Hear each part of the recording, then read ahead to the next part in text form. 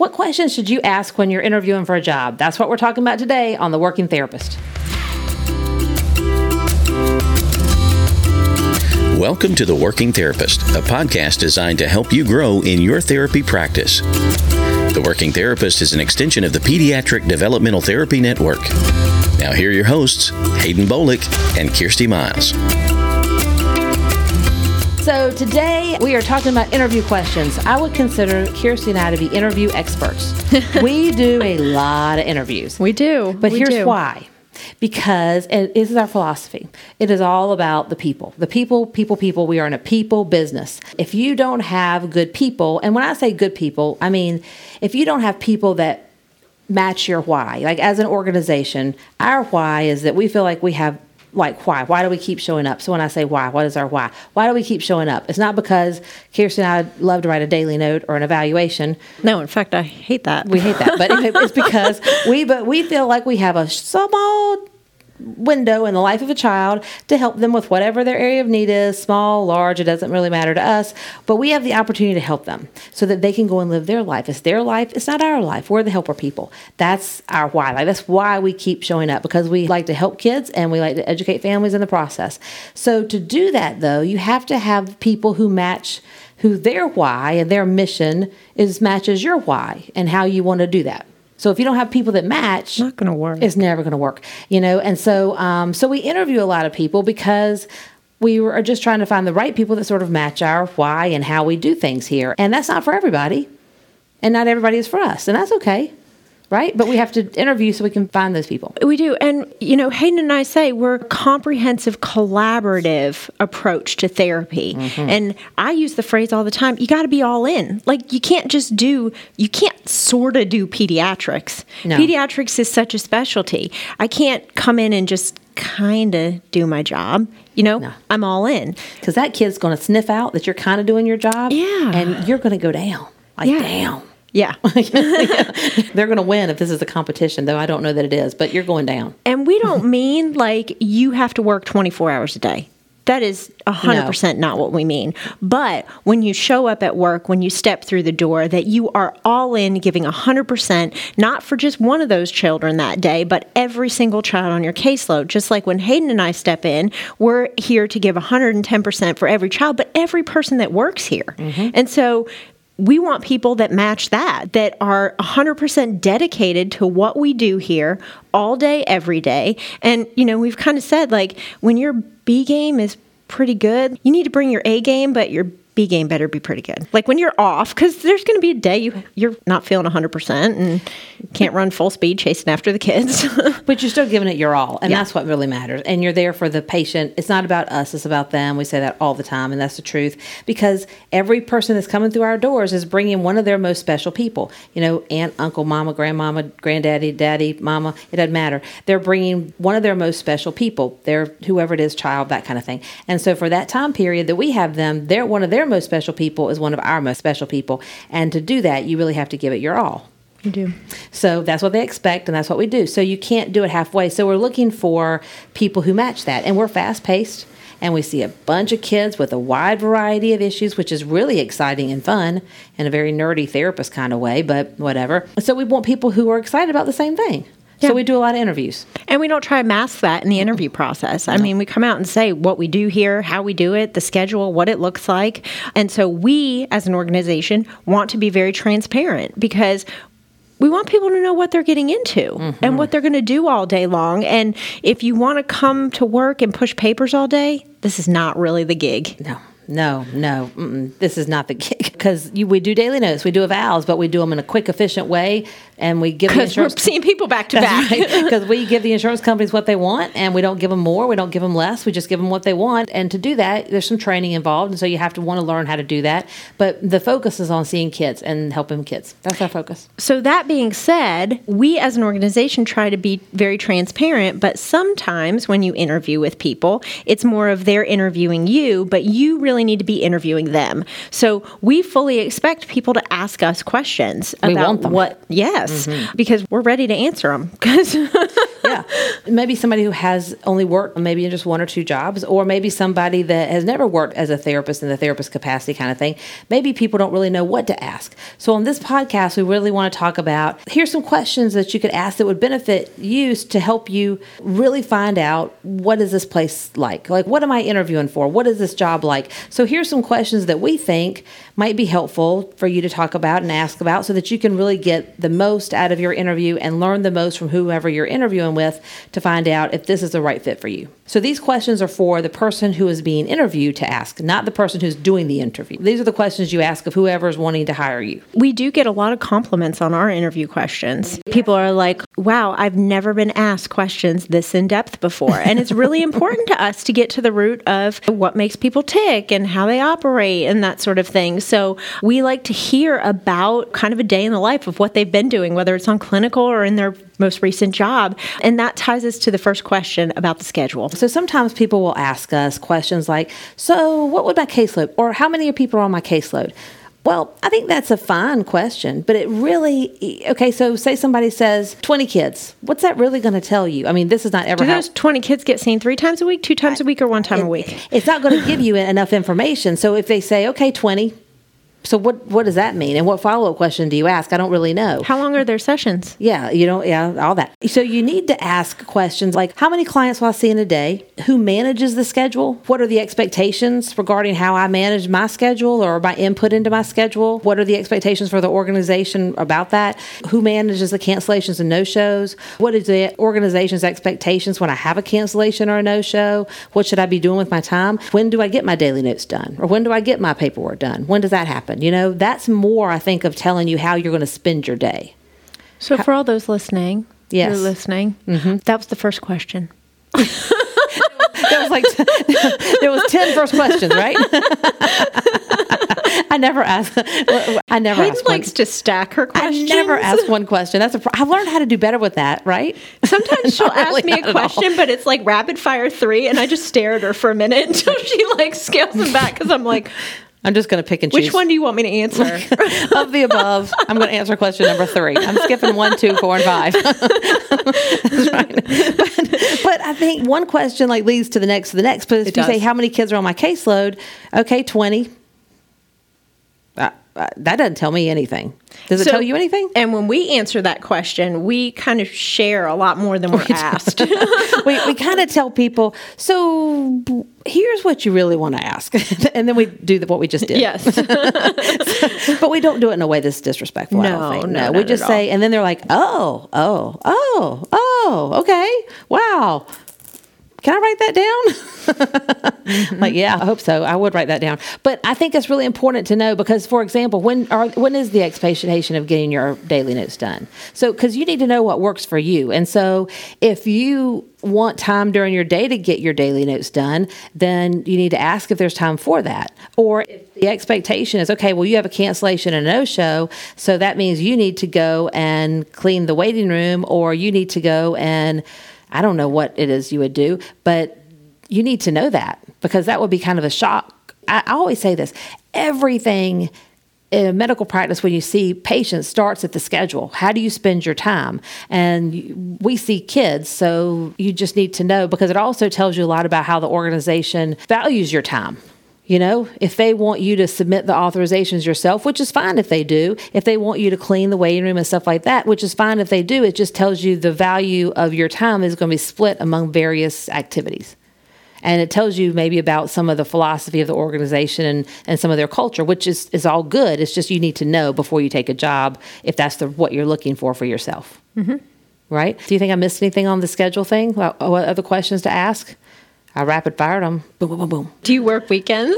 Do you work weekends? Yeah. You should ask that. I don't think anybody asks us that, but I usually chime in. I'm like, we don't work on the weekends. Yeah, we don't. Kirsty does usually say that. I do. And I think one of the things that Kirsty's I am not giving up my weekends. No, I'm not either. No, I'm not down with that either. Though we've given up our weekends on multiple occasions for other things, but we don't ask that of other people. Right. And we don't usually give up our weekends either. But anyway, but sometimes, but that's just kind of our gig. COVID. Anyway, just for COVID. But so I think it's important for you to know how you're going to spend your time while you're there at work, and asking really in-depth questions about the schedule. We'll do that for you. Another thing that people really like to know about, but they don't ask too many questions about, is training and mentorship. No, they say they want it. Yeah, that's what they say. But then there's no other follow-up questions sometimes. We ask a lot of questions about it, like what does that look like for them and stuff, but that's not what this is about. So some important questions to ask about the training and mentorship is, what does that mean to the organization? And what does that training look like? Yes. Normally we never get asked this question, or I'm not sure if we ever have before,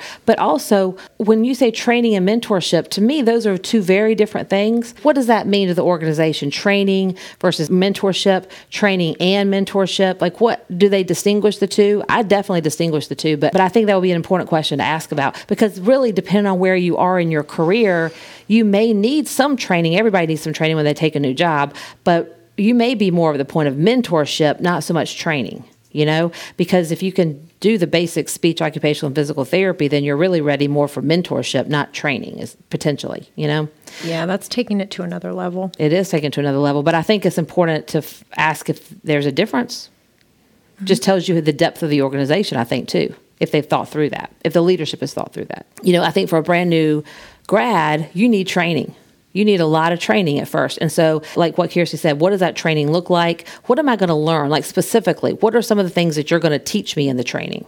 Do I get input on the topics? Yes. That's a really good question. How long does the training last? Or like, is it for a 1 week, a day, 3 months, a year? First 30 days I'm here and then I'm on my own? Right. Or? And who's going to do the training? Like, how am I going to learn that, of the stuff you've important to learn? Also, you may want to ask, too, about, does the organization pay for the training? Meaning, for classes, or is the training like on the job training in the course of the day? Like, how does it work and who pays for it? And you want to get specific. What does that training really look like? How does it work? You want to dig deep into what does that mean? And that's going to tell you a lot. If somebody says, oh, you get training, but then they can't give you the specifics of that, it makes you wonder, what kind of training? Are you sure? Or what does that mean? Or is there maybe there's somebody else in the organization you can talk to that might know more about it? I don't know. But if you ask specifics and you don't get any specific answers, it may just tell you that they're not very intentional about it. Do I need to provide my own equipment? What about test protocols? That's a good question. Now, sometimes we get a question sort of kind of like that, but then they'll say, do I have to provide my own equipment? Yes. And then there's usually not too much of a follow-up, but a good follow-up, I think, would also be, what's allowed in the clinic? So if I have to provide my own, what? Do I provide all of my therapy toys? Do I need to take them in and out with me every day? Do I have to provide all the testing materials? How do you upload your tests? Like, how do I get them into the EMR if that's what they're using? You want to sort of dig deep into that. What's allowed in the clinic? What's not allowed in the clinic? How do I clean them? Do they provide cleaning materials for you too? Those are really good questions, because if you're getting paid, but you've also got to provide your own tests, your own protocols, and your own therapy toys, you're going to have to take that out of your paycheck. Well, and that's where I was going to go next, because when you talk about salary versus hourly. Yes. And so a lot of times people will do research on various websites to get what is the going rate for a therapist in that area, because different areas of the country, they pay differently. Big cities pay differently. So depending on what you're going to do, depending on the caseload, depending on if you have to provide your own materials, depending on the benefits package. So all of that kind of lumps into like the salary discussion for me. Do you pay hourly or salary? What happens if my patient doesn't show up and I'm hourly? Is it the time I'm there till the time I'm leaving hourly, or is it the time I'm treating hourly? So I think just to ask the question, do I get paid hourly? It doesn't tell you enough. It doesn't. So they say yes. So you're under the impression, well, if I'm there 8 to 5, I get paid 8 to 5. No. You get it paid. You only had 4 people show up and you saw them for an hour. You're getting paid for 4 hours. So is it eat what you kill? That's what eat what you kill. I mean, I only get paid for what I bill out. Eat what you kill. But I took home 3 hours of paperwork. Yeah, but you don't get paid for that. Sorry. You need to find out. Does pay per hour mean you get paid for paperwork and patient time? Do you get paid for the two at a different rate? If they said, oh yeah, you get paid hourly, you get paid for both. Do you get paid at a different rate for paperwork time versus patient time?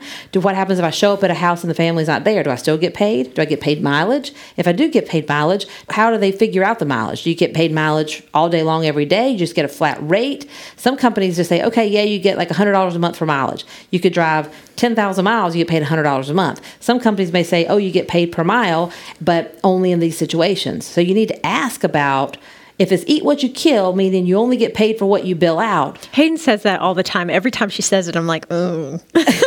Well, that's what it is. So some people say like, oh gosh, well, I get paid $35 an hour. Okay, well, is that gross? Are they taking taxes out of that? Do you have to pay taxes? Is the company paying taxes? Was your schedule full during COVID? Yeah, your schedule full during COVID. I had one time, this poor therapist, she worked for us for a while, and then she moved closer to home, and she took a eat what you kill kind of job. Like, you get paid hourly, but you only get paid for what she built out. Well, right after she took the job that summer, we had a huge hurricane in North Carolina, major flooding in this place where she worked, and they were shut down for like a month. She got nothing, no pay, no money. No money, honey. And that's a tough. And that's hard if you want to have an income and you want to buy a house, you want to purchase a car, you want to eat anything. You want to eat. That's problematic. Yeah. So you need to know. I mean, that may be the best model for you, and I'm not saying anything against that model. I'm just saying you need to ask about it. So you may want to say, hey, is this eat what you kill? Do you get paid for what you bill out? What about paperwork? What about authorizations? And then also, for on the topic of salary, and by the way, we are on the topic of salary. So is this a salaried position, meaning you're paid a regular, steady paycheck? When do you get paid? And is that an automatic deposit? Do I get a hard check? And when would my first check be after I started? I think you should ask those so you can do some planning, because you got to make a deposit on an apartment or a house. You got moving expenses. I'll get into that in just a second. But so if it's salaried, some questions to ask would be, when do I get paid? Do I get a check stub, a hard check? What day of the week or day of the month? Is it once a month, once a week, twice a month? How often is that salary going to happen?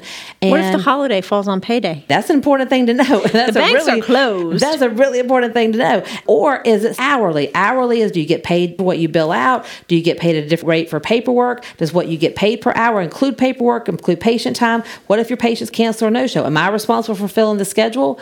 What's going to happen? Do I get, if you're salaried and the schedule's not full, do they take away vacation days? You need to ask those types of questions so you can figure out exactly what you're going to get paid for, because there's lots of different models out there.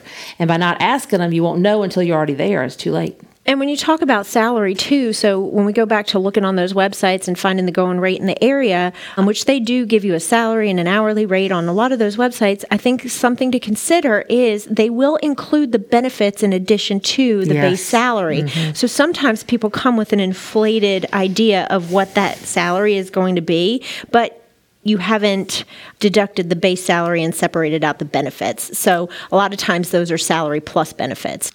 And if you've never paid your own taxes, if you're paying you gross like per hour and you've never paid your own taxes, that means you have to pay your own quarterly taxes. That's something you're going to have to figure out, and may have to hire an accountant to help you figure out. That's going to come out of your money. If you're providing your own therapy materials, that's coming out of your money. Do they have benefits? Are they included? And what do you pay for those benefits? Because that's going to potentially come out of your money too. So when you get that base salary of $35 an hour gross, that's not what your take home is going to be. You got to figure out taxes, and then you got to deduct all the other stuff I just said, and that could cut into how much you're actually going to see. And if you only get paid for what you bill out, you might be hungry.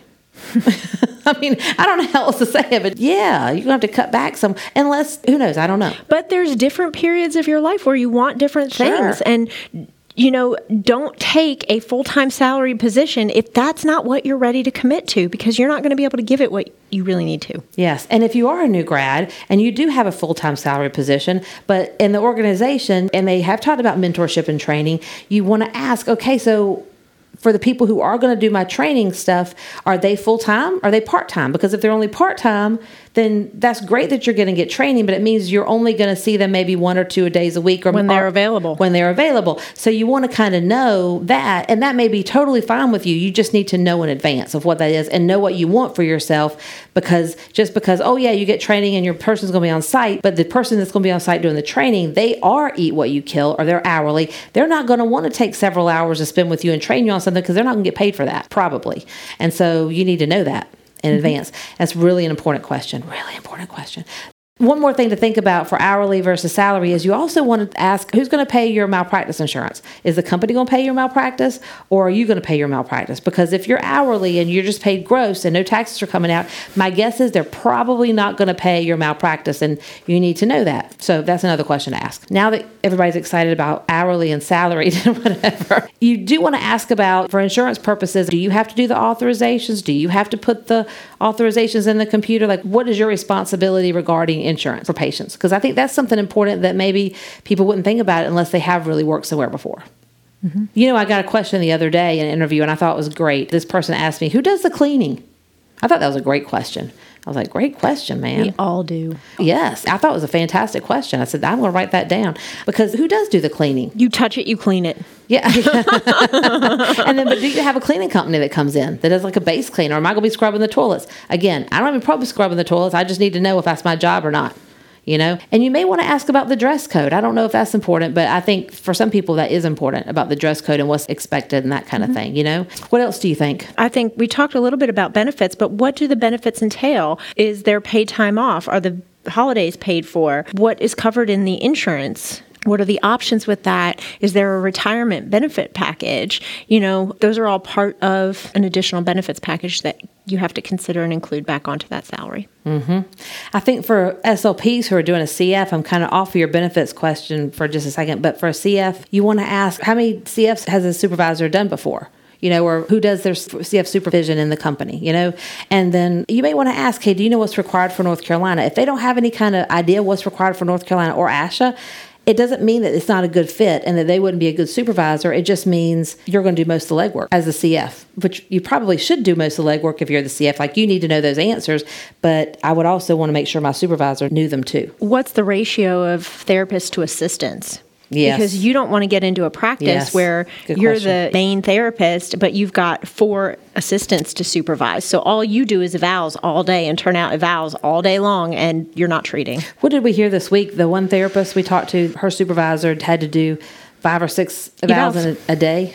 And that was typical. So Haden and I both know in that scenario, in working in a skilled nursing facility, she's running a bunch of assistants because she's just turning over evals all day long. Yeah, 5 or 6 evals in a day, which is a lot. So it's important for you to know that's what you're going to do. You just need to know it. Some organizations are set up that way. We're not knocking that organization, but just giving you the insight to ask. Sometimes people associate negative things with people who ask a lot of questions. We do not. Do you really want to work there? Yeah. If you can't ask a question? I like it when people ask me a lot of questions. It means they're interested. They're engaged. They want to know stuff. They're trying to figure out if this is a good fit for them. It says to me a lot about the type of person they're going to be when they come to work here, because they're asking a lot of questions, and people who aren't interested and aren't engaged usually don't ask a lot of questions. I like a lot of questions, and it helps me understand kind of where they are and their understanding and their thought process. Mm-hmm. I think it's great. I love it. Like, ask them away. Bring it on. No question stupid. I love who does your cleaning? I'm like, that was a great question. Well, I'll tell you who does the cleaning. And then I talk for a long time, so they're probably like, "Ugh, I'll never ask that again." Anyway, but I think those are just some of the basic questions. I think Kirsty and I do a lot, and I think those are some good questions to help you really figure out: is this job the right one for you? Does this work for you? It helps you also to figure out, what do you want. Yeah, we hear that a lot in the interview. Man, some of your questions have really made me start to think about what I want for myself, Mm-hmm. And whether they come to work here or not. I'm happy that we were able to help them with that, maybe. I think asking some of these questions would help you figure out, what do you want and what will work for you. Mm-hmm. Yeah, it helps you get to know the people a lot better, too. Because I don't think in any job is everything going to be everything you wanted. No, but you have to figure out what is most important to you and that it meets those. If a job is everything you want, every time you want it, whenever you want it, it's probably called vacation. I don't think it's called a job anymore. You're not working. Yeah, I think but it's most of it what you want. And then you work with the rest, then, yeah. So as we wrap it up, I hope some of these questions will help inspire you to ask some of the ones that are best for you so that you can figure out what you want for yourself. Thanks for listening, and we'll catch you next time on another episode of The Working Therapist.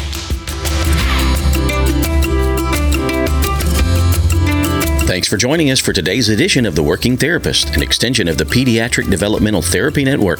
For more information or to contact us, visit us online at www.pediatricdt.com.